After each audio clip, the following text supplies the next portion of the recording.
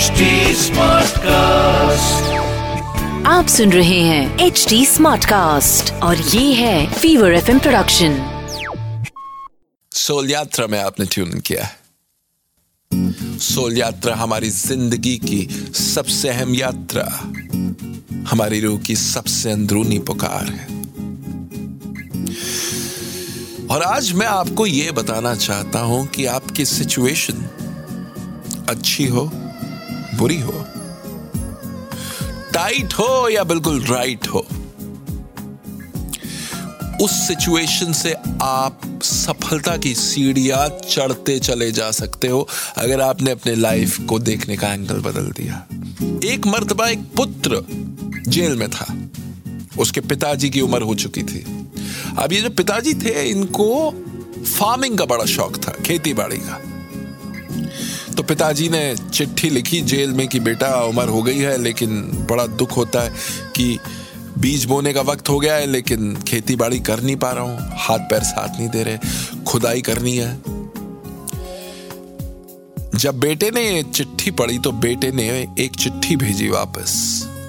कहा कि पिताजी, खेतों पे हल मत चलाना, क्योंकि उसमें मैंने सोना गाड़ रखा है। जब जेल से निकलूंगा तब निकालूंगा।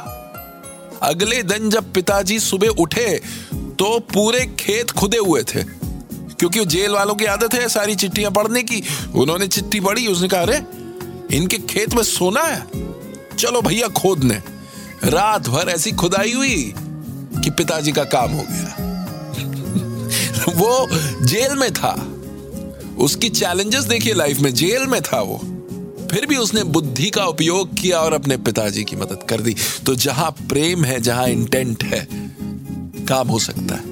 बस थोड़ा एंगल बदलने की जरूरत है। लाइफ कोच शरद कहता है, कागज अपने नसीब से उड़ता है और पतंग अपनी काबिलियत से। काबिल बनो, नसीब तो झक मार के पीछे पीछे आएगा। सोल यात्रा को हम फिर एक बार शुरू करेंगे। तब तक के लिए लाइफ कोच शरद की ओर से गुड डे। आप सुन रहे हैं HD Smartcast और ये था Fever FM production. HD Smartcast.